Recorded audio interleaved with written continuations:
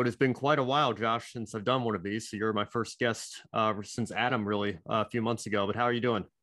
I'm doing very well, thank you. Voice is healed after losing it the last couple of weeks, so that's good news. And it's been nice. I've had sort of like a half week off, which is nice, and fully recuperated, ready to go. You doing well? Yeah, I can't complain much myself either. It's been, it's just a typical Thursday for me. We're gearing up for some more racing this weekend, obviously, but yeah, can't really complain. It's been pretty good. Like I said, it's been a little while since I've done one of these, so I just want to give you a chance, first and foremost, to introduce yourself to viewers who might not be familiar with your work, and kind of tell your story, how you got into racing, and go from there. How long you got? Take as much time as you need. All right, then let's start at the beginning. Then I'm Joshua Burch. I'm a freelance motorsport journalist as well.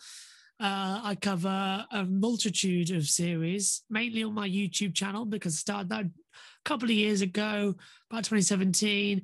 And then during COVID, I was supposed to be traveling to touring car events in Britain, but the COVID hit and everything got pushed back. And suddenly had the idea, I'll do watch alongs. And that way I get to sort of like, I'm not wasting my time, which I never felt like I was, but wasting my time doing the commentaries and doing every session. By doing the watch longs for these series, it gives me a bit of a meaning for being in the commentary box week in, week out, across all the practice sessions, qualifying races, and that lot. It just sort of gives me a little bit of a meaning of to what to do. And it's starting to take off, and I get to work as well with loads of people on my own YouTube channel. I get to work with you, Ben, as well on GRID Network and here on your channel, and get to work with loads of people, get to meet with loads of different people, and it's just having a lot of fun in motorsports. So I sort of got lucky halfway through as well. I always say it's a combination of luck and a combination of just wandering in, being in the right place at the right time, and just talking with people. It's pretty much how it all works, really.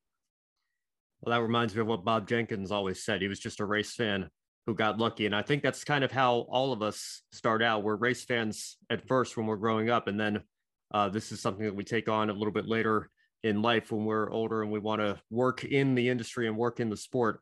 So tell me how you got to be a race fan, and then how you decided broadcasting was something you wanted to do. It's a very weird story, actually. So I don't talk about it that often. I always drop little bits about it, but because it's so hard to explain fully, I never really talk about it. Basically, my dad, who you see on the YouTube streams as well, he was always a motorsport fan, even all the way back since he was born in the 60s. And he used to watch it as well growing up in the 70s and in the 80s as well. He and his brother used to watch it as well and used to record some races as well. So it's always sort of been around. And then when my sister was born in 87 and my brother was born in 89, they sort of grew up watching Formula One. In those days, on the BBC with Murray Walker, and started off with James Hunt, and it was Journey and Palmer. And it was always all sort of on in the background on a Sunday. And there's a family video of my granddad's 70th birthday party, and the day after, that side of the family were all around at the house with my grandma, my granddad as well, and in the background you can hear Murray Walker talking, and I think it was Monaco 93, something or other. So you can hear Murray in the background with James and everything, and then there's this wonderful image of them all sort of just gathered around the telly watching, saying, "Oh, Damon's got it now," and there's all that lot. So it's always been around. And then me and Megan were quite the later babies in the family as well, because there's a full 10 years between my brother, David, and me. He was born in 89, I was born 99, and Megan was born 2005. I mean, mum and dad were in their 40s when they had Megan. So when I came along, they thought, oh, right, this is the last one. So I grew up really watching the things that mum, dad, David, and Kellyanne watched. So it was classical televisions of old soaps, old comedies from BBC and all that lot. And with it as well was Formula One. And it sort of got to about 2000, and they used to really, apparently, this is what Dad used to say, and Kellyanne as well, is that I could not go to sleep unless I was watching pit stops of Formula One. And then it got to about 2001, and it coincided Murray's last year. And my dad started recording Formula One races for me, the whole seasons as well. So from 2001 onwards, I've got the entire Formula One, every qualifying, every race, and then since 2009, every practice session, everything. That's what Dad does. He records everything for me. And I've sort of joined that with him as well to have my own record of things. So it sort of started as a passion for my dad, really, to tape them for me. And he used to always label them on videos. Joshua's 2001 Grand Prix like Spain or Monaco. So those tapes used to be used for me to sort of go to sleep. It was like a nightlight for me. So I would watch the races. And then as I sort of grew older as well, but I can remember Murray's last race. I was 2.5 at the time. And then we got into this house as well, because we used to live down next to a football ground. And then we moved to this house, which is sort of a little bit more closed off area of the street. So it was mainly when I got to here, about 2002, 2003, I started, it was just before school. So Kellyanne and David were at secondary school, which is sort of like junior high for you over there. So I was having a lot more time on my own. No Megan at this point. It was like 2000, 2003. Megan was born in 2005. So to keep me company during the day, I used to watch old F1 races from the previous couple of seasons. So it sort of grew up really with watching the races, watching the whole build-up. And I sort of got obsessed with Murray Walker because he was the main one I watched. It was always 2001. Yeah, I knew James Allen was there, of course, as well from 2002, but it always was mainly Murray Walker. And then it sort of embalmed into me, into the DNA, because Kellyanne and David had this F1 97 game, and on it was Murray Walker. So Kellyanne and David as well used to sort of put me between their lap as well and sort of play the F1 game. And I was looking up and watching it, and you could hear Murray and Martin talking through it. So Murray Walker very quickly for me became sort of a role model and an icon. And I can remember more things about Murray Walker than I can about any other part of my early childhood. So I was always obsessed as well about Murray. And every time he used to pop up on the telly, I used to go, Murray's on the telly. So even though Murray left in 2001, I was very lucky that I was a fan of Murray and I knew Murray. So that wouldn't have happened without my dad taping them and my sister Kellyanne, bless her, getting up and doing the early morning races, and then her waking me up in the night and taking me down and watching the races, and Dad doing the same. So that's where that sort of came from. But in terms of, that's my love for Formula One and racing. You asked also about broadcasting. It got to about 2004 as well. And again, Megan wasn't born. And it got to about 2004. My uncle Keith, who's my mum's brother, gave me a microphone at a family party. And it is the worst decision he could have ever made, is what everybody always says, because out the entire night, I would not let that microphone go. And apparently I was just talking Murray Walker lines and commentating on things as well, and walking up and down, doing grid walks like Martin would. So I've got everybody really to thank for being in broadcasting. But mainly 2004, Australian Grand Prix, it was me and my dad getting up early in the morning, about 4 a.m. at that point, going downstairs and watching the race. And I suddenly thought to myself, oh, I could do this. And Dad said, well, go on then, do it. Do commentary. So I sort of did a couple of laps, and then that sort of grew from there. And then one thing that I've never, ever admitted until now, the only people who know about this are people who have been in the family. But back late 2004, 2005, there was a Happy Meal with an ornament in it as well. Now, for some reason, it was for the Cinderella movie. So in the Happy Meal, I mistakenly got, at the time, what would have been a girl's toy instead of a boy's toy in the Happy Meal. It was a Cinderella wand. It had a blue handle. In the middle, it was golden with like a thing. And at the top, it was like her I can't remember the name for it. It was like a crown handle thing. So it was like a staff with a crown on the top. But in my brain, all it looked like to me was a Coles lip mic that Murray Walker used to use. And I must say, bless them as well, because by that time in 2004, my dad had found a video he recorded of a brilliant documentary that is on YouTube as well, that ITV made, called The Unmistakable Murray Walker. And that documentary was made by ITV in the last year Murray commentated, in 2001.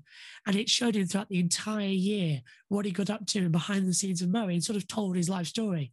Quite quickly, when we found that, I became obsessed with it. Because to me, at that point, I was getting into broadcasting, and it showed the commentary box and it showed Murray. So it had like Australia, Silverstone, and America, his last commentary, inside the commentary box. And I found it brilliant because I was looking, it was a lip mic, it was Murray talking, and it was how he did it. So to me, this children's toy of a wand staff thing wasn't a girl's toy. To me, it was a commentary mic, it was a lip mic. And from then on, it had a little round handle at the top. So I used to put my lip to it, and I was commentating. Off I went. So I've still got that somewhere. I'll have to try and see if I can dig it out. But that to me was a microphone, and that was me. I was commentating, and then I had this obsession with Formula One, and people would buy me magazines and books and all that lot, and I would bring them down like commentary notes. It'd have all these stats in it. So down they went on the desk. Sundays was all there. And I'd say I didn't do every one, but I did a fair couple as well. And then it sort of skyrocketed from there. So just harmlessly playing, commentating, sort of delivered into a passion. And then Megan was born in 2005. And the main reason for that was because I think by that time they noticed that I was at school, obviously, and I had a friend as well, Joseph. But they noticed when I was at home a lot, I was on my own, because David had gone to college as well, which is like, how do I describe it? End of high school, sophomore year, high school, for those of you in America. And Kellyanne was preparing to leave for university in Nottingham. So mum and dad were looking at the real fact that I would have no other siblings around the house. So they decided, it was very risky for them at the time, because mum was 42 as well, and dad was 43. They decided they were going to try for one more child. It was very successful. They were very worried that Megan would have Down syndrome.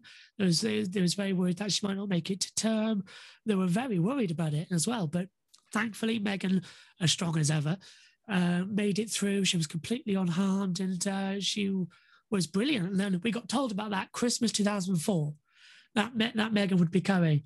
And Megan was born April 30th, 2005, a week after the great race in San Marino, where I was commentating.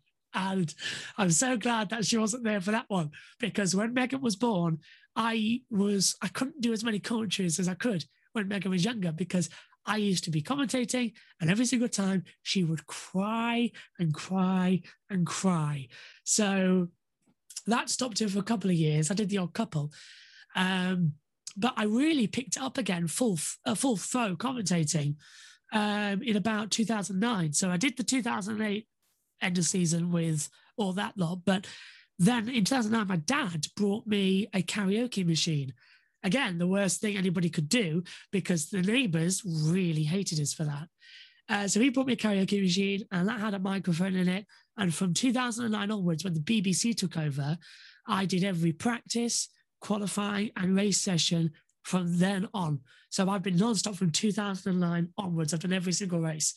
I've missed, I would like to say I've only missed a couple. I missed 2011 Belgium qualifying because it was Kellyanne's wedding. And I missed the 2013 Malaysia Grand Prix live because I was at Wembley for a birthday present. Again, thanks to Kellyanne. And I don't like that because 2013 Malaysia Multi-21, I had to go through school, the whole school day in that year, not trying to find out what happened and commentate on it at the end of the day. Started recording them to a dictaphone in 2015. swapped over from a handheld mic to headsets, which I don't like. I hate using a headset. I'd much rather use a lip mic. And started broadcasting them in for highlights on YouTube in 2017. And then from 2020, did them live. And from 2021, it's been a roller coaster of doing F1, MotoGP, touring cars, Formula E, IndyCar, Le Mans, everything. And that's pretty much how I got to, in the most simple terms, broadcasting. But there's loads of things that I've left out, loads of cool stories. So that's like a quick intro. But there's loads more to talk about as well. There's so much. I've got to say, I love that your dad would record I assume you're talking like on a VHS tape, right? You just record the races. You know, that's an era that I miss so much. I feel like I was born about 15 years too late, because I would have loved to have been like in high school and college and known like how to record on a VHS tape, just whatever was airing on television, because I think people know this about me. I'm really big into physical media. You know, I'm not a fan of, not that I don't, I mean, I have pretty much every streaming service there is, and I appreciate the accessibility that those provide, but I think there's real value in saying that you own a copy of whether it's an old broadcast of a sporting event or a TV show or a movie or whatever, because who's to say Netflix can't just take it off without warning, and then the subscription that you're paying for and the movies that you thought you had access to are all gone, you know, tomorrow morning. You know, and it's kind of crazy to me to think, you know, how as recently as just, you know, 15, 20 years ago, you could pop in a VHS tape to your television, just basically rip whatever was going out over the air, and then you could put that VHS tape on your shelf and said you own a copy of, you know, whatever it was. You know, there's a bunch of old game shows that aired in the late 90s and mid 2000s that, you know, haven't been rebroadcast since. And so it's hard to, you know, it's literally lost media in many respects, because, you know, they're sitting in the archives of those TV networks. They have access to them, but, you know, people, you know, they call them tape traders, and, you know, you have to be on the lookout for episodes that you've never seen before. And, you know, occasionally someone will put a new one on YouTube or something like that. But, you know, I think that's awesome that you have all those races there saved from the original broadcasts.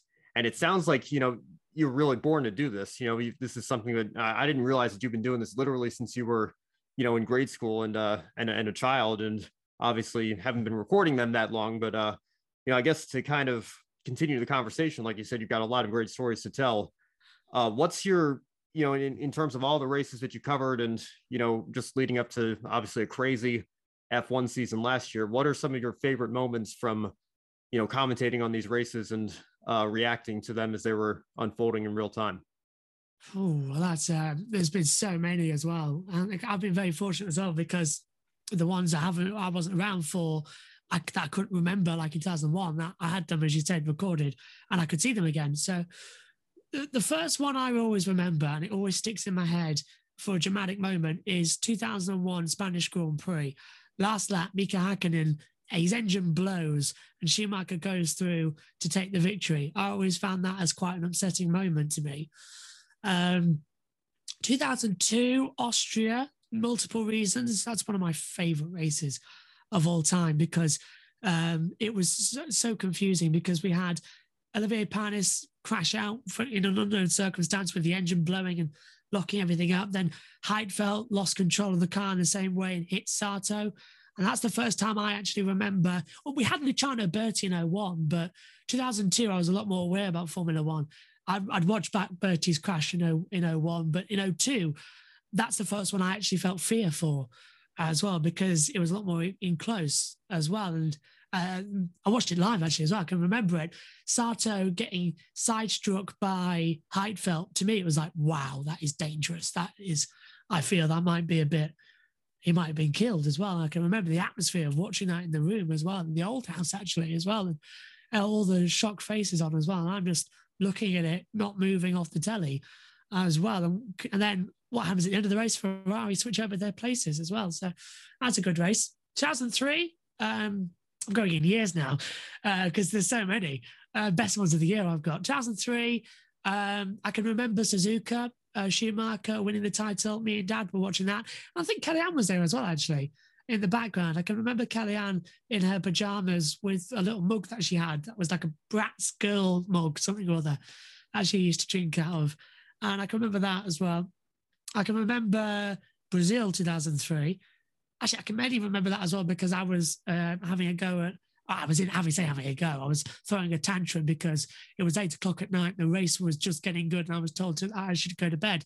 Luckily, I didn't, and I watched the entire thing. And that was a good race, and still remains up there with my top 5 races of all time. 2004, don't really have a favourite in 04. It's not really a year that I quite remember quite that well. I think Spa kind of tops it up because I thought there might be a red flag. I was obsessed with red flags, actually. My grandma brought me this little an England flag with a stick, and bless her as well. It was one of the last things she ever brought me as well. And I've still got that stick and the flag somewhere around. But I can remember that race because I thought it was a red flag, but it was only safety cars. I used to wave it as a safety car. So I used to, instead of watch the race, to commentate on it, I used to wave a flag up and down. And that's another story, actually, we'll go into later about flag waving and what I'm known for down my street, this one. But yeah, so that one's a good one. 2005, Megan was, obviously San Marino. I still remember Megan's first race just after. The race I can mainly remember about 05 was Europe, which was when in the Nürburgring, Raikkonen's tyre blew. Because as I was commentating on that, I shouted, "Oh, the tyre's gone!" Of course, it was very high pitch in those days. I didn't have the control I did now. Back then, it was literally just screaming for a couple of hours. And when I said that, Megan woke up, so that wasn't good. Bless her, she was going through a phase then. About the United States that year, I know that's an all-time classic. 05. Yeah, actually, thanks for reminding me about that one. Yeah, the 05 one. I think if you wanted, that was another moment actually for me in broadcasting that I still watch back now because I am fascinated by that race. And it still was because that was a race that was Father's Day, 2005, I think. And I remember it for a load of good reasons because early on in the day, my mum and dad, and Megan was there obviously because she was a baby, but mum and dad took me to the local paddling pool. So I remember being in the paddling pool, going around, splashing around with water, but going up to them and says, "Do we have to go yet? Because isn't the race on yet? Isn't the race on soon?" He says, no, you've got 4 hours until the race. I was like, okay. And of course, I didn't know how much time I had then. So I was panicking constantly that we're going to miss the race. But that 2005 race, I can remember being so gripped by the ITV team. I don't know if you've ever seen the ITV broadcast. If I haven't, I'll send it to you because it is fantastic. Jim Rosenthal was on the call then. And he opened the broadcast and he says, "Right now, I can't tell you if we'll have a race or not." And across the whole hour, it was like a tension build-up. And I was loving it. I was gripped as well. And then the race happened. I was sat there with my dad at the point in time, looking and we were talking about how, what's happened? This is crazy. There's 6 cars. Everyone else isn't there. I was like, this is brilliant. I wasn't saying, "Oh, that's a bad race." I was like, "This is fantastic." I was going like, "This is drama." I was waiting for the media to get back. So I was very media aware even then about it all as well. And I sort of grew up, thankfully, being very knowledgeable about the media. It was, as I said, elder siblings, elder parents. The news was always on. I was very aware about what was going on. I remember the 7/7 bombings as well in London. I remember, comically enough, the British Grand Prix opening as well, which was scrapped because it was the red hours. They scrapped it. They did a very touching montage as well. And if the race was going to go on or not as well, I can remember that in my mind as well because it was just a week later, British Grand Prix after the 7/7 bombings. And there's loads of things going around, pretty much how there was in Indianapolis in 2001 about, is the race going to happen? Is it too soon since the bombings? Is it too, should we race, should we not? And there's a lot of things going up about it as well. And 2004 actually as well, there was a parade in London. I can remember that as well and love that on Sky News. I can just, if it wasn't for ITV and their broadcasting standards and how good they were at making you feel like part of a family and how good the broadcasters were, Murray Walker, I don't think I'd be where I am today. I really don't, because they sort of gave me a passion to do what I do. And Dad recording them allowed me to watch all, it just sort of all goes there. 2006, I think it's easily said for that race. Brazil, great race. 2007, Fuji. That race, well, Canada, everyone says, "Oh, what about Rookie Pizza?" Canada was a good race, but no, I remember Fuji because I remember it was the first time as an F1 fan, as an avid F1 fan at that point, I didn't know we were back at Fuji as well. So my dad told me about Fuji, which I found quite weird because it's something I didn't know about. So that was good. And then there was a great race. It was a wet race. Oh, it was fantastic. And it was a great one. And then I was sort of a Hamilton fanboy, yeah, because it was the first British hope we had in years. And ITV hyped it up. And I sort of got swept along with that and think, oh, we could have last year of ITV, we could have a British champion. That'd be brilliant. But I was cheering on Massa just as much as I was cheering on Hamilton. And then Hamilton won in 08. And that was a great race. Silverstone was a great race. 2009 was the first year I was commentating them all. So by that point, I was old enough to sort of have my own independent opinions on things. 2009, I liked Australia.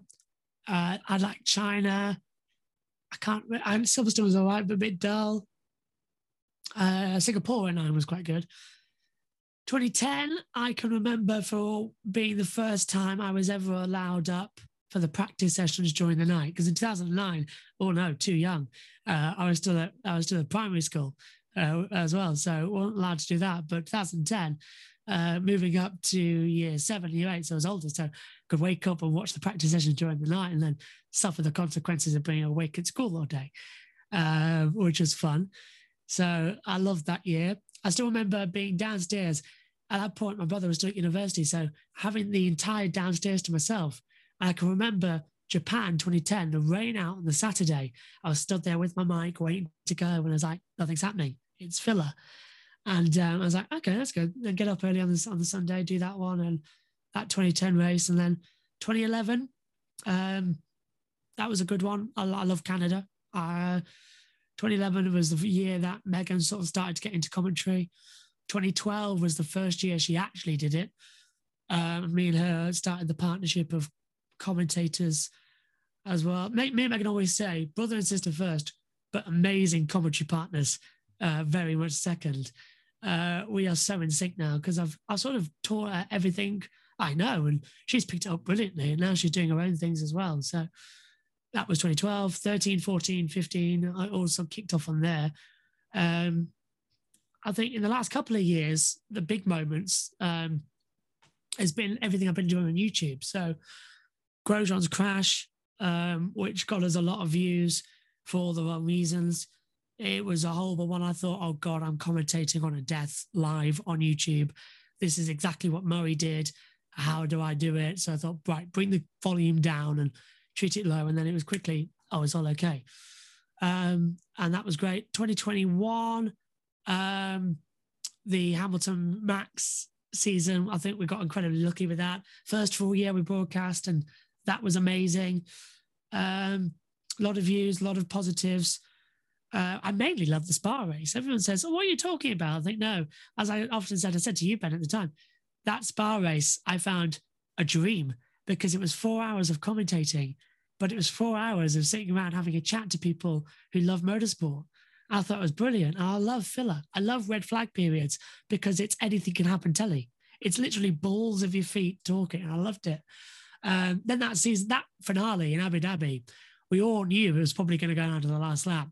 We had a post-it note up in the commentary box that we were passing around and making notes on throughout the race saying this is going to go bad. And we all knew it, and then it did.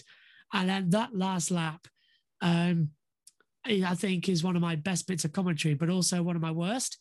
Best bit is that I was just going at it, throwing everything at it. But then after Hamilton couldn't get past Verstappen, I said, and Verstappen leads in Baku. And I just mumbled because in my brain, I thought, what was going through my brain was they nearly touched. He nearly had a puncture. He could have been out just like in Baku. So instead of Abu Dhabi, Azerbaijan and Baku came out. I was trying to say Abu Dhabi or Yas Marina. So I just dropped it and gave it hell. And I got a lot of comments on that last line I said as well, because I said Hamilton cheated out of an 8th world championship.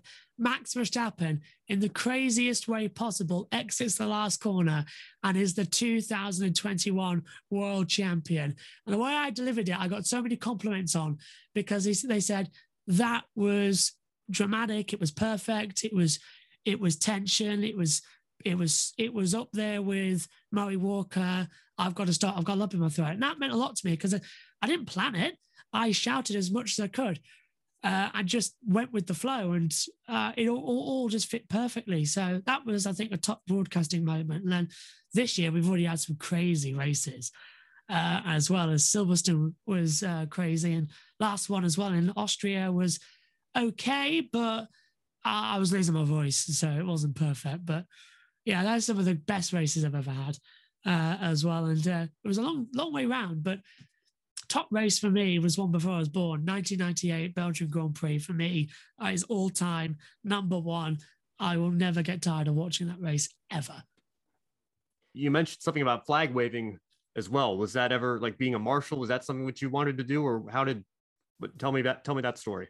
Yeah, actually, I still do think about doing marshalling as well, because I'm finding a spare weekend to go and do it somewhere. But I often do as well, because I was very much obsessed, because down my street there used to be me and a friend of mine, Amelia, Alex, as well, and Owen was down there as well. But we always used to have races on our bikes as well, because we knew each other since growing up. We went to the same school, so we used to have.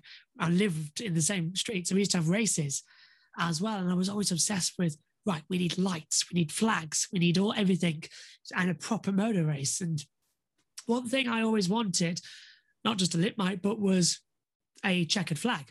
And a checkered flag as well, you can see behind me, I got them. But in those days as well, it was quite hard to find them, because it was the time before Amazon and all that lot in terms of online shops as they were now. So ordering online was incredibly difficult. But 2008, which is another reason I love it, March 2008, Grimsby Town, which is where I'm from, Grimsby, their football team got through to the Johnston's Patent Trophy final, the football game. And their colours are black and white. So, and at football games in the UK, there's a checkered flag of the team's colours. So if it was Manchester United, it'd be red squares with white or very light red squares as a checkered. So me and Dad were already going to the game as well, because at the time Dad was taking me to football games just like he had to with everybody else, and going through all that. And me and him both knew we were going down. We probably won't win the football game. It was all about the day in London at Wembley Stadium, but we always knew it was probably our best and only shot to finally get a checkered flag for me. It was all I'd wanted. I'd always wanted one. And it's a story that he loves telling and I love telling.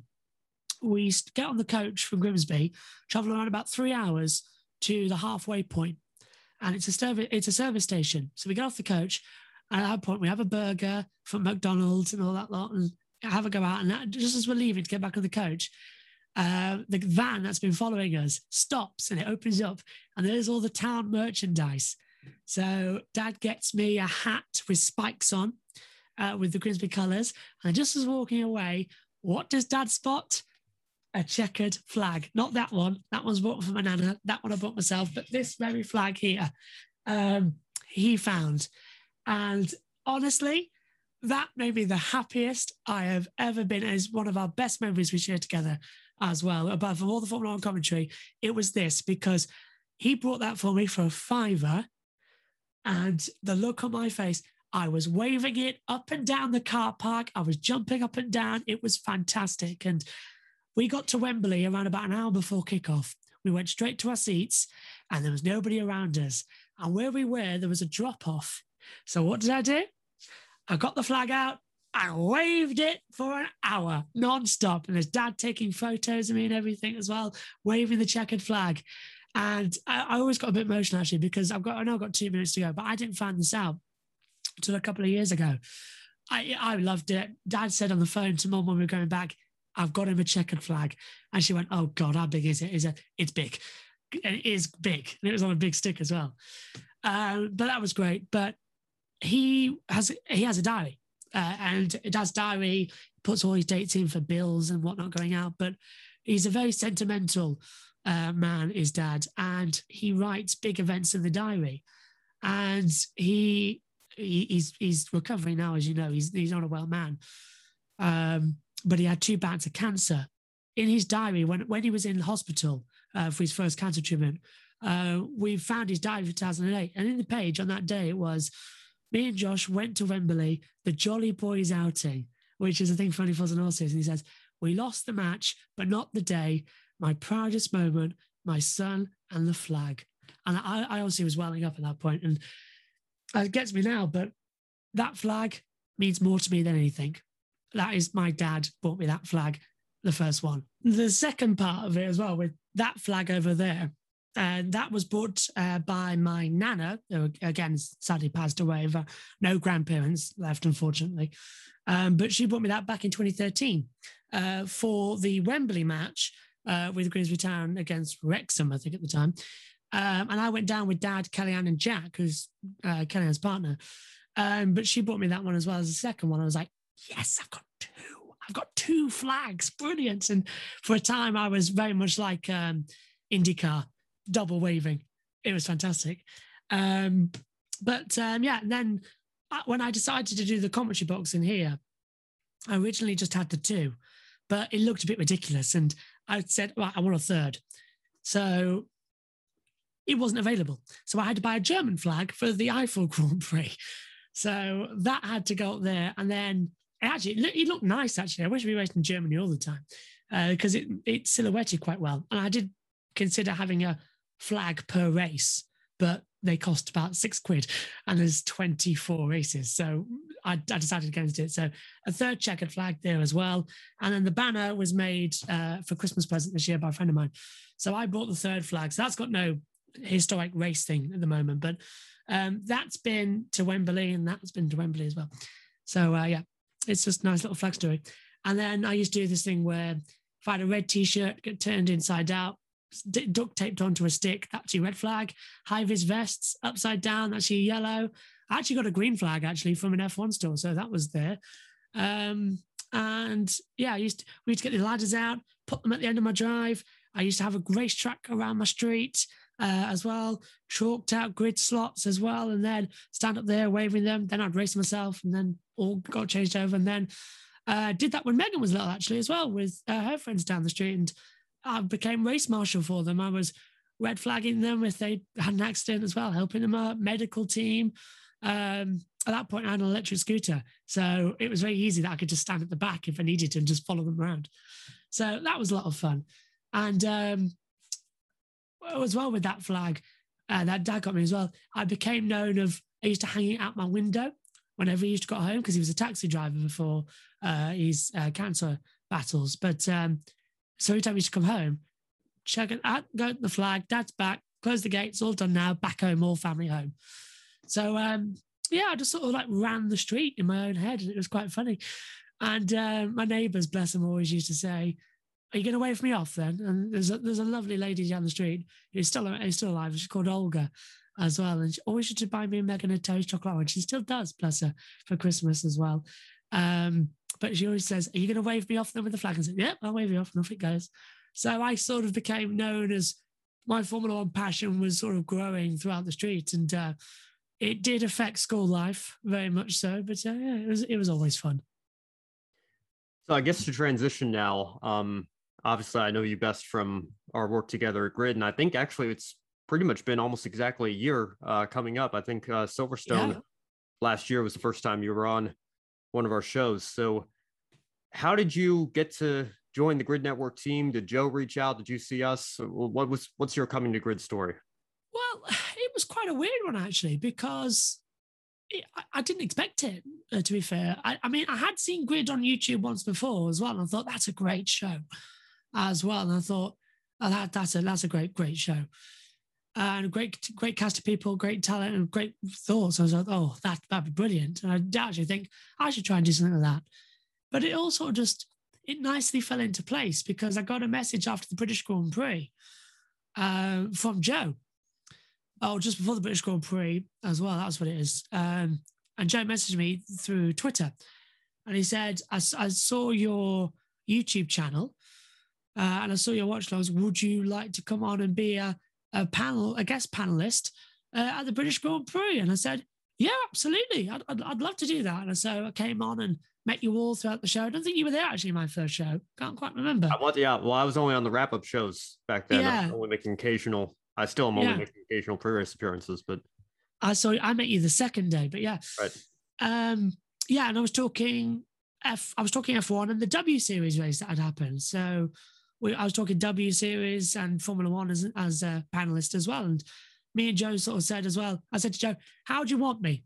How do you want me in the broadcast? Do you want me sat down? Do you want me to stood up? And he said to me, tell you what, make it look like you've just come off here and you're in the commentary box. So I said, okay, then I'll keep the headset on and I'll keep my glasses on, because it was around about half an hour after the end of qualifying and the W Series race. So I thought, I'll do that and it looks okay. So first show went well.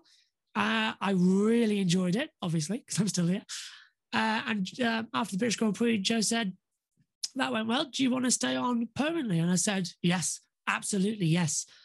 And I said, I might not be able to do every single one, but I want to be on. And since then, it's skyrocketed and we've covered so much together as well. And my favorite grid moment, I think it might be one of yours. I hope it is. In Abu Dhabi last year, that mammoth 2.5 hour broadcast where already all our voices had gone. But because it was 2 3/4, actually. It was really long. Yeah. Wow. But yeah, because literally it was my fault, by the way, everybody. It was all my fault. Because we'd done the wrap up, and then just at the end of the Formula One segment, because it was the only thing left, I got a text message saying that it was under investigation and they'd gone into the stewards. So we stayed on. And you guys, I completely threw you in the rabbit hole as well. I felt so bad afterwards, but you guys did an amazing fill. You were talking about anything, everything and everything. And I was literally, as I think you saw, because you were Banzies, I was on the phone to every journalist I knew in the paddock. I was on Twitter. My mic bust halfway through, my lead bust. So I had to swap mics. And it was literally just a mammoth show. And that was until all to say, oh yeah, Max is now world champion. They've dropped it. And I thought that was perfect. That was my top moment. And also that was the moment where I said, yeah, I'm staying here permanently. I'm not going anywhere now. And yeah, and I'm loving it. I still do. And I love all the shows that we get to do as well. And we've sort of grown this year, haven't we? Because you now do the Encore show. And I love that I get to work with you as well. Even though I call you Joe sometimes because I'm so used to talking to Joe in the show instead of you, Ben. Because we don't usually say our names unless the person who's hosting is the name we say to throw back to, so they know in the part of the script when to throw to. So usually Ben talks after me or before me as well. So it's not often we say our names. So it gets a bit confusing, especially for me, who's been talking about nonsense for 2-3 hours. So yeah, I'm loving the Encore show, working with you, Ben, finally as well, and everything. And another memory popped back in is when we did the dual broadcast at Portland. What was it? Not Portland. Portland last year. Portland, thank you. Yeah, Portland last year. That was a great one. Having you and Adam in the commentary box was brilliant. But yeah, and it's been a whirlwind, and I can't wait to keep going, actually. And it's bugging me at the moment that I'm not being on as many shows because the timing, there's been so much this year because we now do Formula 2, Formula 3 as well. So that takes up usually when the Saturday show's on. So fingers crossed that works out soon. But I try and make up for it by, as you say, now I do F2 and F3 commentary. I can be on the Encore show talking with you about F2 and F3. So I can make up the time elsewhere. So I'm still involved and I help out whenever I can as well. So it's a lot.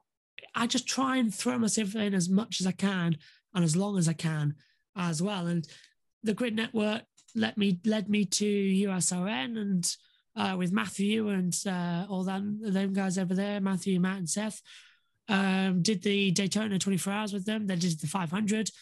Then I said, Matthew said to me, we're only doing a couple F1 this year. And I said, well, why don't you let me do them all? I'll do all the ones you've done.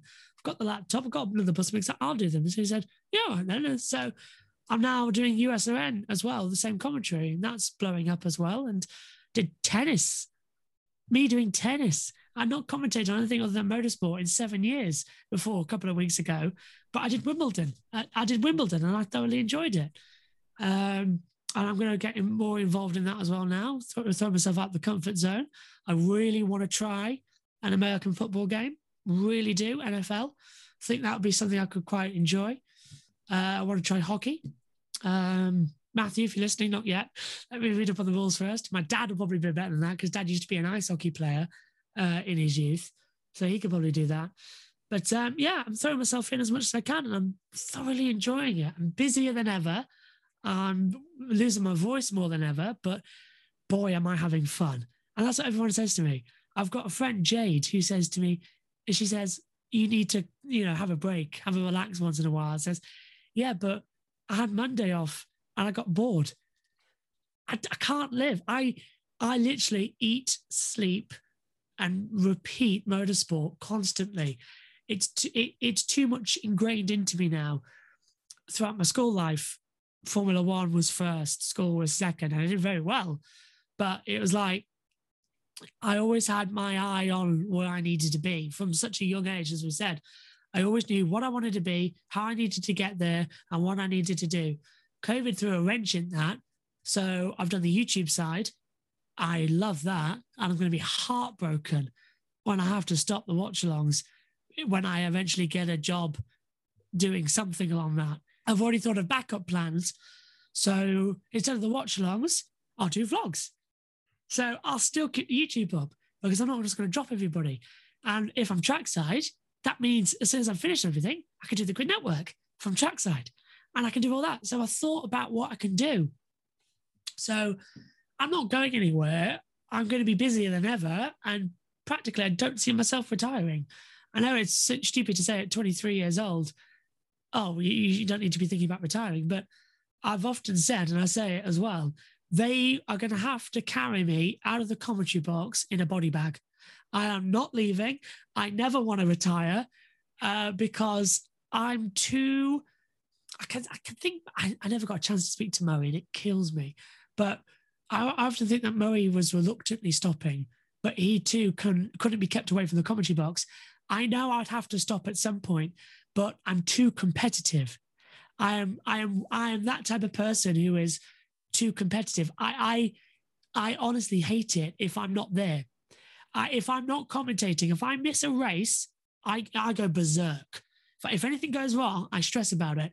I like a set routine. Maybe that puts me on some sort of spectrum, I'm not sure, but I like to think of it as a bit of order because I've always done things in a broadcast order as well as I've got a routine of how I do things and how I do the broadcast. Anything goes wrong, it takes a while to fix. It does get stressful, but I can't imagine sitting down and watching a Formula One race. It's not me. I did IndyCar for 2 seasons. I stopped for a year, hated it. So I started doing it again because I couldn't just... The year I stopped IndyCar, I listened to the radios. I had to be involved somehow. I couldn't just watch it as a normal viewer. So now I commentate on it and I love it. I would rather be exhausted at the end of the year, having done my best to further my career, than be doing one every couple of weeks. I'm not really doing anything. I'd rather be busy. I'd rather be throwing myself in and doing things. And yeah, it's hard, but I'm quite fortunate at the moment where I'm not in a relationship, but I would like to be in one. But at the same time, I don't want to be in one at the moment because I'm quite busy. So historically, that hasn't worked well.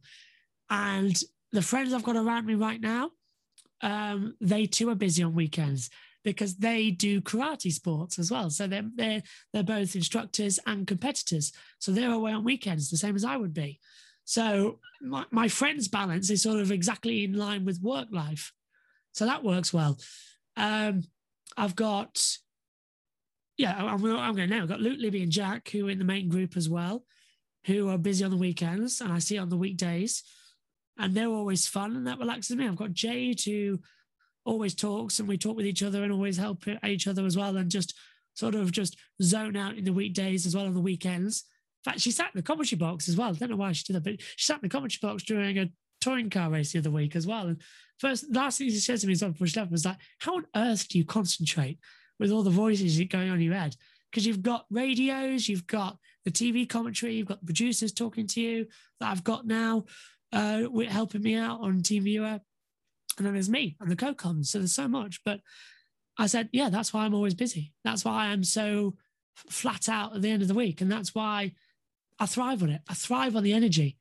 So for me to just sit there watching a race, I find boring. And I'd say it now, I probably will find Formula One boring if I sat there as a viewer, because I would much rather be throwing myself into it, reading the timing screens and commentating on it. That's how I enjoy F1 races. I couldn't just sit there as a viewer. I don't know how people do it. I really don't. And that is because I've grown up doing it. So it's a very weird situation for me. And I'm very worried that one day something's going to happen where I'm going to have to miss a race. Suddenly, I've always thought, oh, I'll break my leg or something and I won't be able to get in the box, or I'll have a cold or something, and I won't be able to get to the commentary box and all that lot. And got close, actually. F1 1000, China 2019. I got food poisoning on the Saturday morning, and it was 4 a.m. in the morning doing practice 3. Thankfully, it wasn't on YouTube in those days. It was on edited highlights. But I had to run out the commentary box during practice 3 because explosive, let me just say, in this very commentary box. So I had to run, and I was like, I can't do this. And I had to make YouTube shows as well. And I got there to qualifying, and I went upstairs and I collapsed into bed. And Megan thankfully covered the qualifying session for MotoGP, because I just couldn't do that. All my energy was on waking up and doing F1. For the first time in my life, I missed the pre-show for F1. I usually like to be in the commentary box watching it or having it on a monitor. Missed it. I got to the commentary box 10 minutes before we went on air, and Megan had set everything up for me, and Dad was in here as well, so they'd set everything up. I was ill. I was almost passing out. I was throwing up. I couldn't do anything. So I put the headset on in the commentary box, and I thought to myself, okay, let's just do it. So I stood up, and I did lap 1, and it got to turn 7, and I collapsed into my chair.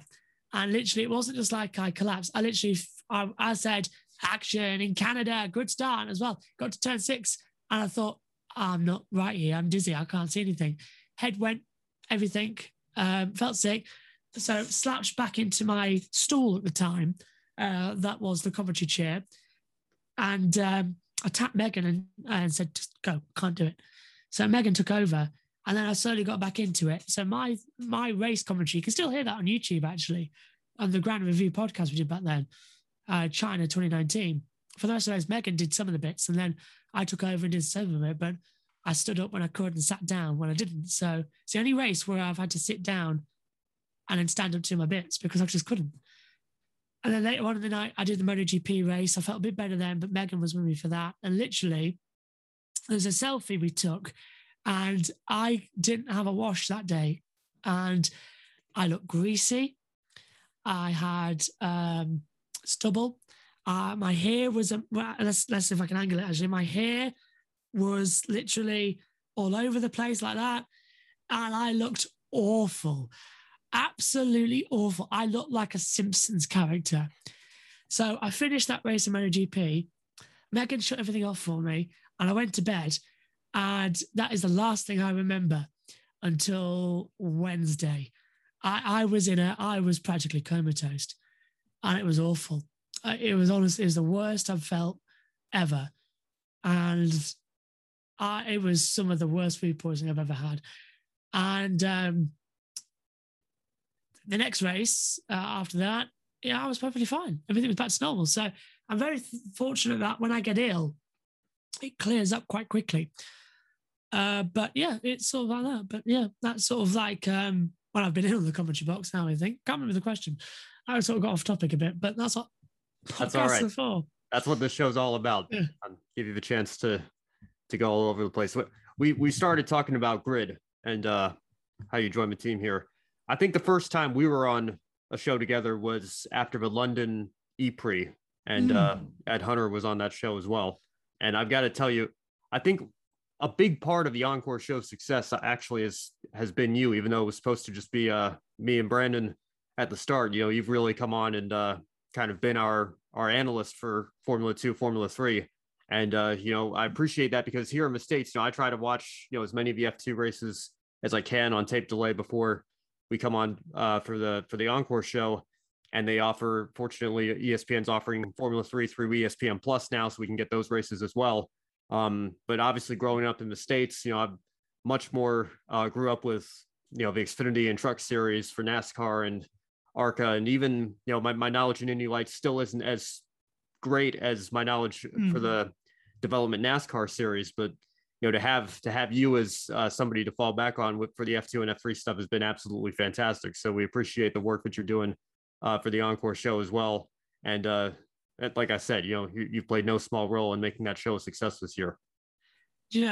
That means a lot, and it really does. So thank you for that. And you and Brandon do such an amazing job with that show as well. Even when I'm not on it as well, I always watch it. I'm interested in it.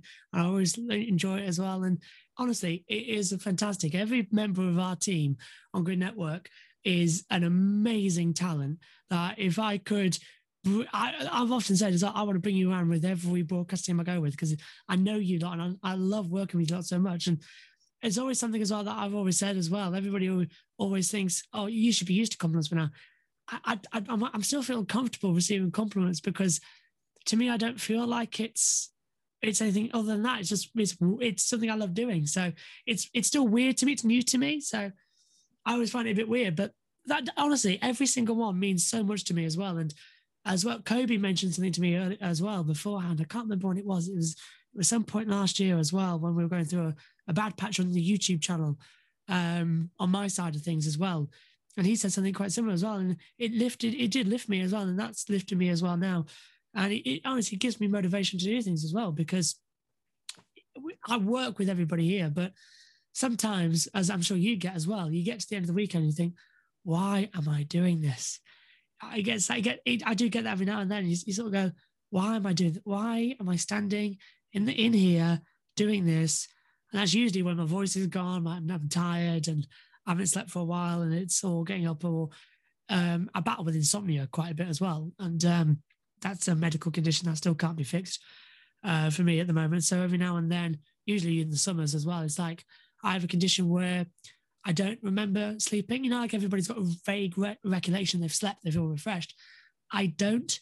I literally have a condition where sometimes I blink and it's the next morning, and I wake up with a big headache, and I have to go just get on with it as well. So everybody said that's probably why I can do Le Mans so well, because I'm just used to it now. But I blink and it's the next morning. It's like, oh, great, here we go. So it's days like that when I get really tired. So it does build me up. And so thank you for that. It does help. And it feels weird still hearing everybody. And one of my YouTube commenters as well said as well that I'm one of the best commentators they've ever seen. And I'm always their commentator across the series they watch. I find that weird as well. YouTube's this amazing power where it's, as the channel says, it's alternate voices for commentary and for racing. And I'm so immensely grateful for everybody who tunes in and listens to me rambling on about motorsport. I find it amazing. And I'm not one of these people who love the sound of their own voice, because sometimes I think, oh, that's not great. I mean, I remember my friend voice chat on Snapchat. I listen to it back and think, it's a bit too high, doesn't sound too right. But what people say as well, they always compare me, oh, you sound just like Murray Walker. I think that's such a compliment.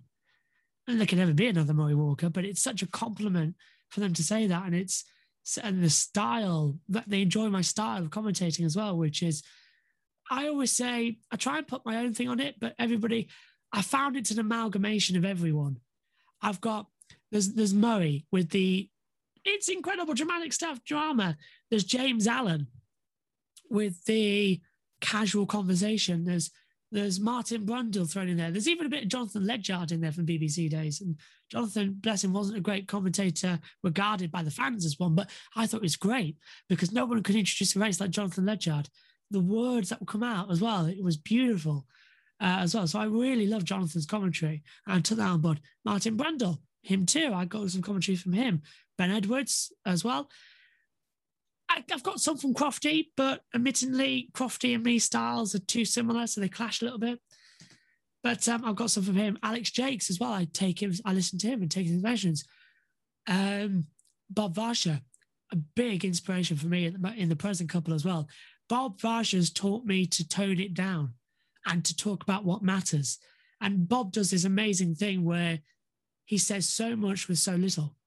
So that's what I love. And Alan Beswick as well. He taught me how to do IndyCar alongside Bob. So Alan Beswick's commentaries on IndyCar, I try and do that. And even a bit with Lee Diffie, yeah. I'll try and take on his as well and try and rise him up as well. And comically, he was actually behind what I've taken for my IndyCar starts, because I used to say, oh, we're underway, because IndyCar's a rolling start. There's nothing I can say for a rolling start. So I heard him once say green flag in the air. I thought to myself, oh, hello, I could combine something here. So at the moment, I've gone for a bit of Crofty and a bit of Lee. So it's green flag, away we go, or green flag, race on. So it's something I can say when the green flag falls, like I say, because in Formula One, I developed back in 2013. I knew I wanted something like Murray. Murray had his go, go, go and all that lot. So I wanted something like Murray. And my English teacher at the time, Sam Franklin, who was a wonderful teacher. She was amazing as well. And she was trained in media. So it was like I got a golden teacher here as well. So we just done an English lesson, 2013, before the season started, on alliteration and powers of things like A and A. And I thought to myself, it suddenly came to me as well, what a great opener for a race. Action. When the lights went out. I thought that's brilliant. That's so simple and to the point. So I thought to myself, action in Australia. That's the first race. And she said to me when I told her about it, that's perfect. That right there is your saying. That is a perfect saying. So I tried it in Australia. I went, action in Australia. And I thought, oh, that worked. That went well. So I tried it again in Malaysia. Thought, I could do a little bit of work. But then it sort of fastly grew that I can't say a race start without it now in Formula One. So it's grown. Tried to get out of that recently with the sprint races. I've started saying like lights out or things like that and just trying to change it up a bit. But I've decided very quickly I needed to say something different and something my own and something as well. Because when I say it now, when the lights go out, I would say we're in Austria last week. So I would say 3 lights, 4 lights, or all 5 lights are on, or 5 red lights, or all 5 lights, something to try and drag it on. And when they go out, I'll say action in Austria as well. And depending on what the situation is and the mood is, I'll change it. So if it's a very fast start as well, there's a lot of tension in the air, I'd go action in Australia. Or if it's kind of like a quiet weekend and we're sort of drifting into it, I'd go action in Austria and sort of build up to it as well. And Ben Edwards taught me that as well. So just leveling out the pitch on things. And saying that gives me a vital couple of seconds to see, because I always look at the lights that are on. And then as soon as they go out, my brain goes, right, action. So I look down. So my brain's on like an automatic procedure. So the lights go out, I look down, I start talking, but it gives me a couple of seconds to read who's ahead. So I get a couple of seconds to make my decision. So I usually go, action in Austria, a great start from Leclerc, comes across, defends Verstappen, something like that. And it works quite well. And whoever's in the box with me, we have a system. So if it's Megan, I look at the front and keep an eye there, and Megan looks at the back. So Megan's always keeping an eye on row 5 onwards to see what happens. That came in handy in Silverstone when Joe crashed. She spotted it, I didn't. First time I saw it was Joe upside down in towards the barrier. So Megan was easier to talk to on that. So it works and the styles work. And it's just finding what works for yourself and finding the groove of things as well. And you've got to commentate with the right people. You've got to work with the right people. You've got to make sure that you leave your ego out of everything. And one thing I always work by as well is the fact is that never disagree with anybody's points. Always find a counter to it as well. Like, don't just say, like, Ben, if you were to say, well, I think Hamilton's going to win this title. I wouldn't come back and say, Ben, you're being ridiculous. I would come back with saying, actually, could do it. There's still a lot of points left on the board. Ferrari and Red Bull having problems. So you have a conversation as well. You don't immediately go into insults. And that's what that's what I like doing, is I like talking motorsport. And mainly that's why it goes on so long. Like already, we've been talking for so long in the podcast, because you just start talking and you just don't stop. And people have always told me as well that I could and probably will outlive God having the last word. And I probably will. And I'm looking forward to it. Bring it on. You know, it's great that you bring up Varsha and Diffie here, because, you know, as much as I've enjoyed the deal that ESPN have right now is fantastic, and just simulcasting the Sky feed. I think, you know, a lot of fans, that especially the ones that got into before the Drive to Survive, you know, Netflix era, if you will, you know, to have our own commentary team, and obviously David Hobbs and Steve Matchett were a big part of that, as well as Will Buxton, you know, from Speed, and then they transitioned to NBC. But, you know, Bob and Lee both had, you know, their unique styles, but they both, I think, added a layer to the broadcasts that, you know, it's been missing from the last several years here. And Bob even, you know, kind of moved over to NBC. He's been doing some freelance work, you know, all over the place. But he, you know, there would be a couple of races where Lee would do like the IndyCar finale, so they need somebody to fill in if there was a conflict there. But, you know, I think Bob Varsha's was, you know, here come the lights, turn up the volume. And I remember Lee Diffie's famous line was time to bring the action. So that might be another place where that action line comes in. Yeah. But, you know, it's going to be interesting. You know, these new TV deals, it looks like ESPN is re-upping, and they seem to have a very successful partnership now. So I don't know.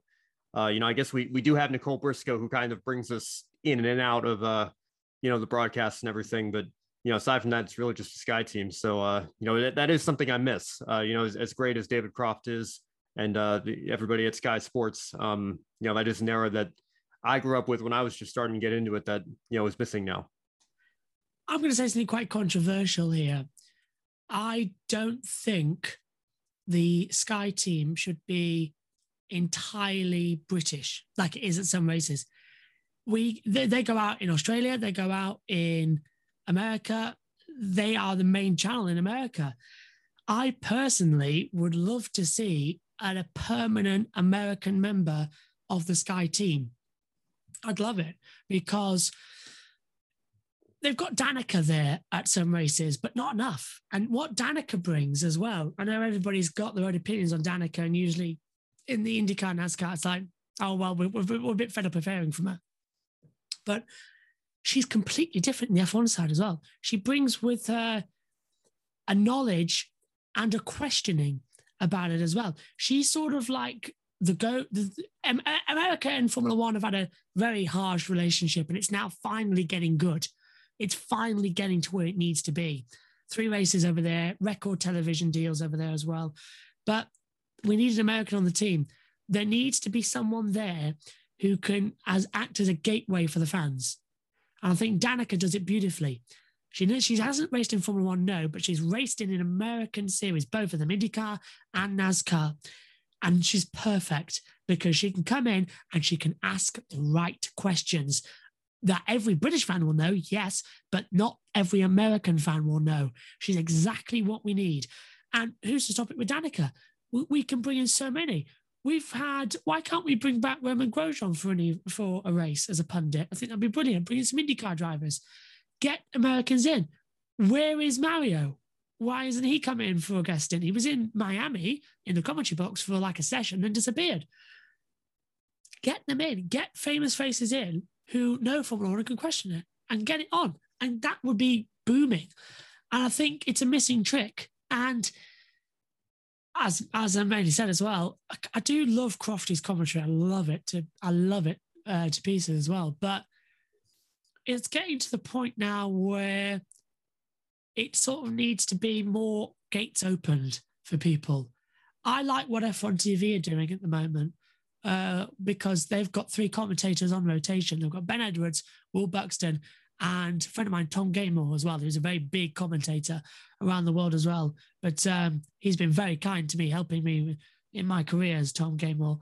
And that is a perfect rotation, because it's differently commentators alongside different co-commentators. And I think That's something that could work on Sky, and it could bring in the likes of Bob Varsha, could bring in the likes of Lee Diffie, get them opportunity to go in. And that I saw a brilliant tweet from you a couple of days ago about bringing Lee Diffie into a different commentary as well before he retires. And I thought, yeah, that's perfect. Why can't we have that?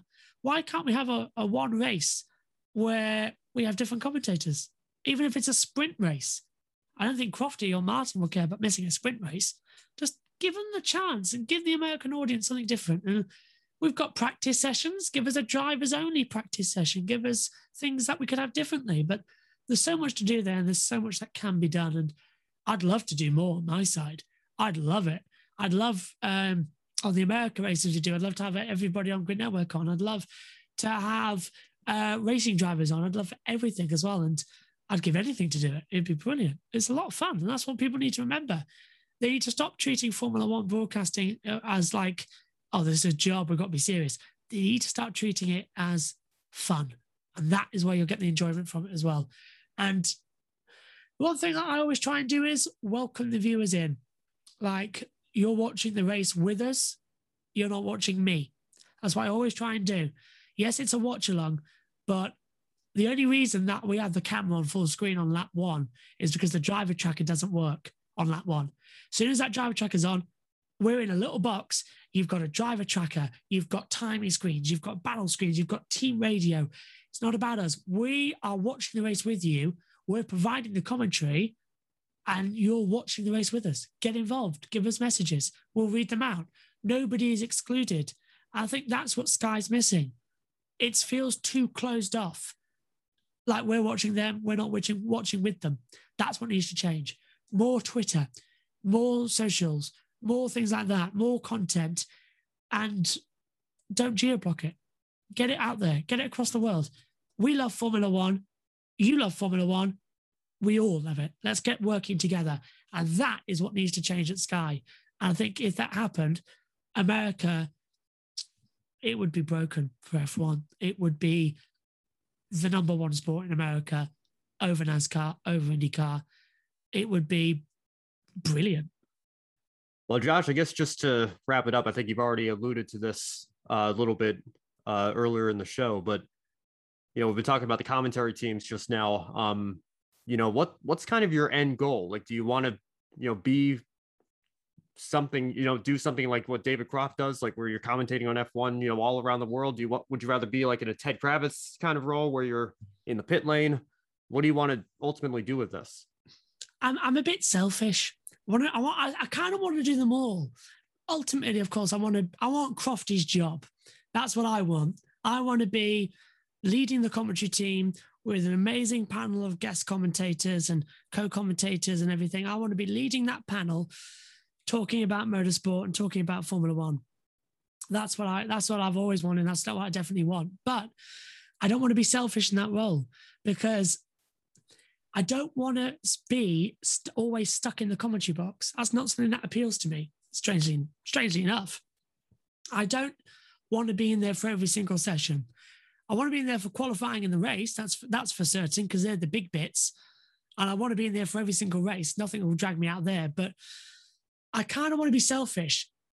Annoyingly, I've been thinking about it a lot recently, actually. And ideally, I don't want to just be like going there saying like, all right, I'm here now. I'll be in the box. Everyone else, stick to your roles. I'm not like that. I love giving other people go at the mic. So, like how we got Natalie Pinkham and Rachel Brooks, they've been on the practice sessions in the commentary box. I've been thinking to myself, well, Crofty doesn't do anything in those sessions. So I thought, well, I'd go out on the track. That's what I would do, because I don't want to be stuck in the commentary box, traveling the world, looking at a computer screen, not being able to see the cars in the flesh. I want to be able to see them, get up close with them. So I thought, for a practice session, I don't mind missing it. I'd go out on the track. My fear is missing out on the broadcast, not on the session in the commentary box. So I'd go out on the track and do what Martin does, take a look at the cars and report back and give my thoughts on what's happening out on the circuit. So I'd go do that for a session. Then I'll probably head back up into the box of practice 2, and then practice 3, someone else take over in the comms box, and I'll go down to the pits. I'll do what Ted does, or I'll rotate it every now and then. and I'll go down to the pits for a practice session, and I'll go and walk up and down, do some interviews and talk to people and do Ted's role. And then qualifying the race, I'll stay in the commentary box. Don't mind that, because that's where I want to be for the big sessions. But I don't want to be always stuck in the commentary box. That doesn't appeal to me. I want to be out there seeing the cars on the track and then going to talk about the racing. Practice sessions, I can always give and take. Qualifying the race, I can't. I'm obsessed with those. So it's sort of everything. I'll do everything. I'll host the show if they want me to. I'll be busy, but I'd host the show. I'll do whatever. I'd host the F1 show. I'd host everything. I'll do Ted's role. I'll do the Skypad. I'll do the commentary role. I'll do anything they want me to. Even the grid pen interviews. I'll leave the commentary box and don't go to the interviews. I would love to do it. And I'm sort of like a team player. As I don't like being selfish, only when it's the race, when literally I give devil eyes to Megan or Dad. If Dad isn't, it happened in Silverstone, this first start. Dad was talking when they were on the grid and the lights were coming on. So I was sort of tapping him and going like that to him. And I go, and people can see it because I go like this, give him dead eyes and go, stop. And when I go like that, they know that's it. I need to start talking. But I would love it. I want to be in the pit lane for a session. I want to be in the trackside. I want to be everywhere. So I don't just want to be in the commentary box. That doesn't appeal to me because I'm in love with Formula One. I'm not just in love with the commentary box. Although it's like a second love. Speaking of it being in the commentary box, I've just remembered you wanted to talk about something about one of your first experiences of a track. Have you gotten the chance to commentate at the track before, and what's that experience been like? I have. Thankfully, I've been to a couple of racetracks as well, but I've only ever been to one F1 track event because thanks to COVID. 2019 testing in Barcelona. Got in big trouble for that. A huge trouble. Literally, we were live on Facebook as well, not in the paddock, but sort of on the balcony, looking into the paddock. And you're not allowed to film the paddock, and we don't have the right pass, but we weren't in that part of the paddock. So we got told off live on air, and that was a bit embarrassing. And it did actually deeply affect me. I'll get onto that in a second. But first day there, flew me and two uni friends. It should have been three, but she couldn't make it. Dane and Connor I flew them, and they paid me back later, but flew them to Barcelona to do F1 pre-season testing because it was the perfect time, really, because test 1 was shown live, but test 2 wasn't. So my great idea, go and do testing. Think of all the views, think of all the publicity and how far I could get it. So I flew over to Barcelona, £1,000 cost me for everything, 8 days. So, because it was 4 days of testing, but the flights had to be there for 8 days. Middle of a heat wave in Spain in February. I went there in a winter jacket. I was baking. Unbelievable. So first day at the track, it was short sleeve shirt and shorts. And we'd just finished the morning show from Facebook, and then it got put on YouTube later. So we just finished the morning show, first hour live broadcasting from the track, and I was in the main grandstand watching everything as well. And at the end of it, I looked up and thought, John, the commentary box is just there. If we took that lift just along there, we'd get up to the commentary boxes. So we went to the commentary boxes. Lift was easy. Up we went, top 5th floor of the Barcelona grandstand, and behold, there is the commentary box. And looked out into this pit straight, looked fantastic. Standing in a commentary box, my legs were jiggling and everything. I was like, yes, let's just stay here. And I thought eventually it's like, now we've got to go. We've got to look at the tracks and everything. We had other things to do because we had a paddock pass that day. So we had to go to the paddock and talk with people and everything. So we came down, went in the lift, only to find that the lift wouldn't actually go down. So we were stuck on the commentary boxes, to which it's always my great joy of saying I've spent my entire life trying to get to the commentary boxes and I got trapped there on my first attempt. So we went down the stairs only to find that the gates were locked on the commentary box level, padlocked and chained shut. And we're there with a microphone, a camera, and a rucksack each full of equipment. To which the only way down, and it's a 5-story drop, there was a gap between the commentary boxes where you could jump down to the next level. But it was a short gap, but you had to dangle with, like Lara Croft, hands at the top of the bar and legs dangling, and just sort of fall and hope you land on the railing. Otherwise, you go straight to the gap and hit the floor, dead as a dodo. Dane manages it, Connor manages it, and then I'm last. And Dane says, "You're not going to make it." I was like, "Oh, thanks for that support." Mic goes down, equipment goes down, and I just dangle. And I've never known my body have that much strength in my life. And literally, I fall and I make it. And I had to literally climb my way out of the commentary box. I always compare it to when Martin Budd and Roy Walker in 1997 at Silverstone got locked in at the track. And they had to borrow a fireman's ladder to get out the track. So they were literally just dangling over the side. So that's my first commentary box story that I always love telling. And then the end of that trip ends up perfectly, because on the last day there, I met Ted Kravitz coming out the media centre. So I got to talk with Ted for about 10 minutes, and that was a lot of fun. Fernando Alonso recognised me that weekend because we bumped into each other at Silverstone the year before in 2018 when I was covering a World Endurance event there. And he walked past me and we sort of bumped into each other. And I couldn't choose because he was on the way to get in the car. So I couldn't just stop him for a chat. So he sort of smiled at me. And then I'm holding the same equipment, wearing the same jacket and the same shirt in Barcelona about 6 months later. He's there as a test driver that year. And we're walking down to each other, opposite directions in the paddock.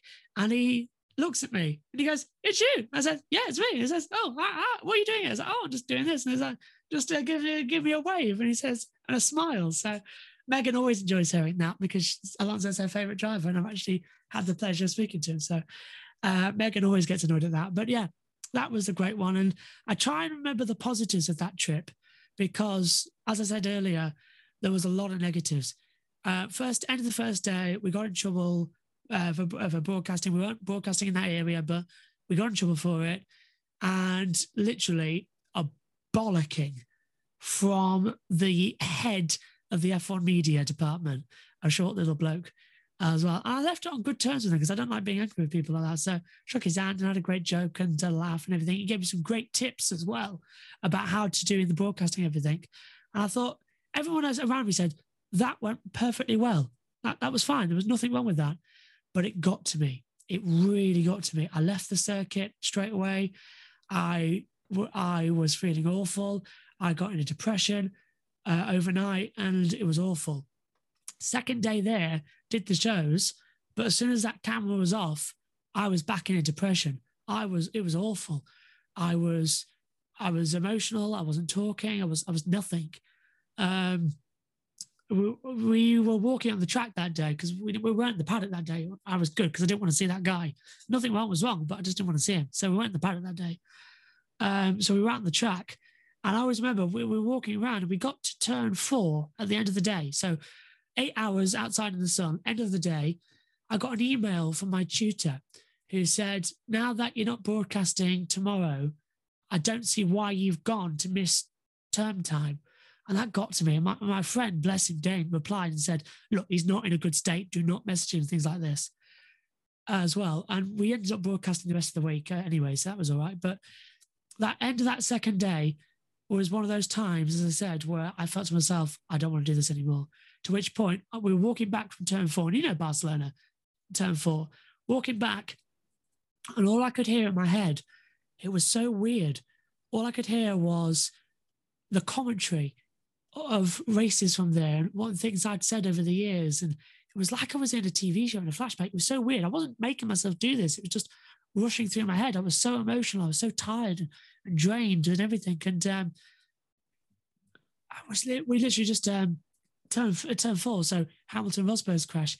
And I stood there as well. And at turn 4, I was crying. I stopped. Dane and Connor were walking further up, but I was stood there and I was crying just silently. And I sat down on the bench and I rang mum and dad who were at home and everything. I said, I can't do this anymore. And at this point I was in floods of tears. I was like, I can't do this anymore. I feel nothing. And at that point, I honestly said, I don't want to do Formula One anymore. It's too hard to get into. It's too cruel. It's too mean. I can't do it. And I said to them, and Dad said, well, what do you want to do then? Do you want to do MotoGP? Do you want to do touring cars? I said, that looks easier. That looks more fun. I don't know. I'd end up doing that. And I got off the end of the phone, and then I left the circuit. And every time I was leaving the circuit, going around, was images of commentary and everything, like I'd wasted my life trying to get to this point. Because honestly, that one guy, he didn't mean anything by it, but he had completely messed me up. And it's true, they call it the Piranha Club. And I experienced it firsthand because I was an emotional wreck. And then I got a phone call from my brother, David, at the end of that day. And he said, okay, look, don't do Facebook anymore, do YouTube. I said, yeah, well, okay. But then I was like, I've got these shows to do. And it's like, I want to do something else now. And I was like, I don't really feel like doing anything in vision. He says, well, why don't you do a podcast? I thought, well, that's a good idea. But it's like, what do I do? What do I record it on? I was like, well, you're there at the track. Do a podcast on it and do a review of it. I thought, okay, that's a good idea. So sat in the grandstand. We finished all the shows. So sat in the grandstand at the end of day 4 and recorded a podcast. I had no script for it. I just recorded it, and words flew out. Everything I'd interviewed in the last few days, I decided in my head that I'd throw it out there. I'd interview all the interviews I got from the Facebook streams. I'd edit up and put them in the review and put it as a podcast. And I've still got that podcast. It's on this laptop now. It's never, ever been released. It's never even been fully finished. It was more like a pilot to be there. But I keep it there to remind me that I'm stronger than that. That made me stronger. And that made me understand more about broadcasting. That made me understand more about how everything should be friendly with each other. Yes, it's a Piranha Club, but it's not like that. It doesn't have to be. You can be friendly, you can be kind, and don't let them get into you. Don't let them grind you down. And my brother came up with the title, The Grand Review. And I tried to, we've lost it at the moment, but I want to bring it back some way. But The Grand Review, perfect. Podcast, edit everything down. So I did that for a year and a half. Then I did live streams. And that's the thing. The family brought me back up like they had done from the very beginning. They got me back into Formula One when I was at my lowest. And that I owe them everything. And then everything sort of took off from there. So that one bad incident in Barcelona threw me on the YouTube channel. And that led me to Grid Network, meeting all you lot. It led me to USON. It led me to being headhunted for an esport league, BBB Esports. That folded. But that then led me to working with PSGL, who's one of the top tier esports for Formula One. That's led me to commentating on other leagues now as well. It's led me to do more work than ever that I'm loving. And that's a sort of perfect end, isn't it? But that story as well. I went to Barcelona in the deep end, left miserable, but came out of it, and look how much I've got. And I always don't try and say I've worked myself for it, but I'm happy the way it all turned out. That's why I say right place, right time to get into everything. And I look back on that trip now with a lot of fondness and a lot of good memories. And I don't feel anything back from that one bad encounter, because I try and remember the good. Ted Kravitz, Fernando Alonso, Jack Aitken was there as well. Running up and down in the paddock as well, feeling like I belonged there, and then feel like I didn't, then feel like I did, like I earned myself in. So it's kind of like that. So I always remember, if I didn't have that one breakdown in Barcelona, I wouldn't be where I am now, and I wouldn't be doing what I am. And it's all because of the family, because of the help, and then right place, right time, working with everybody here. So that's something I've talked about a little bit, but I've never gone in detail as that before, as to how bad it got, that I honestly at one point considered never even watching another Formula One race, because I sort of got spat out in the first attempt, but came back and I'm doing it again. And it was never really going to be gone for long, I don't think. But yeah, so I'm happy where I am. I'm happy what I'm doing. And at not one point do I take it for granted. And I never will take it for granted, because I'm incredibly lucky with what we do. And I feel incredibly grateful for all the lovely comments I get and all the viewers we get across every channel. And I just want everyone to grow as much as they can. I want the channels to grow. I want everyone to have such an amazing time with Formula One and motorsport, because that's what it is. It's a fan sport, and we are fans. And that's what leads back perfectly to what you said earlier. Oh, God bless him, Bob Jenkins as well. I'm just a fan that got lucky. Well, I think that is the perfect place to end it for now. Josh, thank you so much for coming on and telling your story. And, we'll see where we are a year or two down the road. But, I'd love to have you back on the show. Yeah. Well, because who knows, where each of us is going to be in a year as we continue on our journeys. But, before I let you go here, is there anything you want to plug? I don't think I'm going to be able to get this up by this coming weekend here, but I know you've got lots of races that you're preparing for.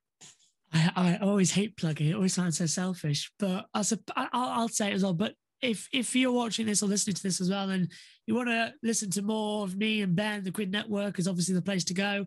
Ben's YouTube channel is absolutely amazing as well. Some great content on there.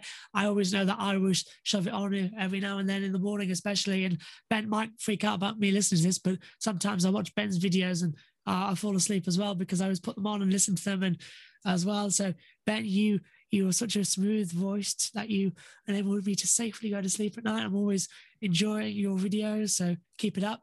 And of course, I have to say it as well, I always just like it, but my own YouTube channel as well with Joshua Burch, motorsport journalist. It's where I do all the commentaries.